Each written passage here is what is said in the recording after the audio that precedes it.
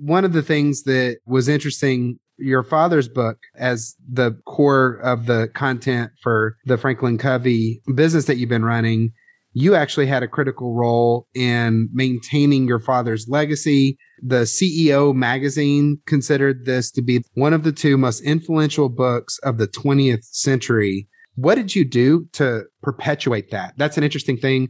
Again, a lot of this, I'm so excited to hear from you. As the CEO of Southwestern Family of Companies, we were founded in 1855. And I feel a lot of what I'm doing is perpetuating the legacy of those that have came before me. So how did you do that? That's beyond interesting. Yeah, well, it was all about, we had the great ideas. We now need to find the modalities and the mediums and the ways that we could get those ideas to people and to organizations. And so we had to learn.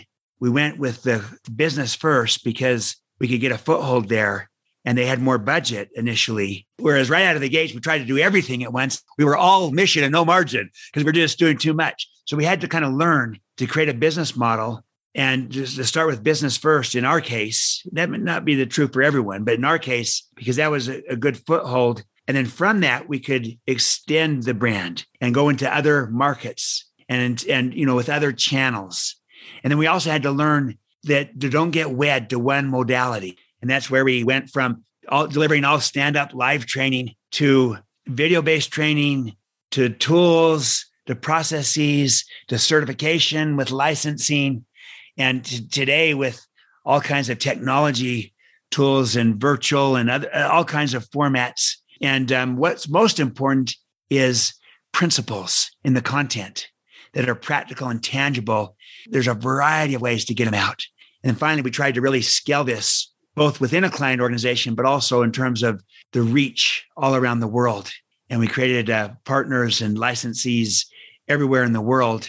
We're now operating in some 150 countries. And so our scale is enormous.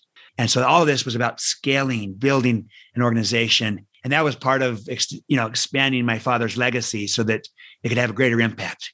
You're focusing on the mission and being flexible with the method. Absolutely. Well, I'm sure this isn't the first time you've received this question. What is your favorite habit of the 7 habits? You know what? I love habit 5. Seek first. You know your 7 habits. Seek first to understand, then to be understood. Because of how powerful that is in any relationship, on any team. And so in Speed of Trust, I call this listen first. In this new book that I've got out right now, Trust and Inspire, I'm calling it empathy. Empathy is understanding. It doesn't necessarily mean agreement. We might disagree, might see it differently, and they feel understood. And that is my favorite of the 7 habits. And I think it's so powerful and so needed in a world today where people don't feel heard, don't feel understood. And if you can give understanding, if you can give empathy to another person, that is the equivalent of giving someone air. What air is to the body, understanding is to the heart. Mm-hmm. There's a whole industry around emotional intelligence, and empathy is the core of it. And so many people don't naturally know how to be aware, self-aware, socially aware, and manage those things in an appropriate way to provide that empathy. And so that is so great.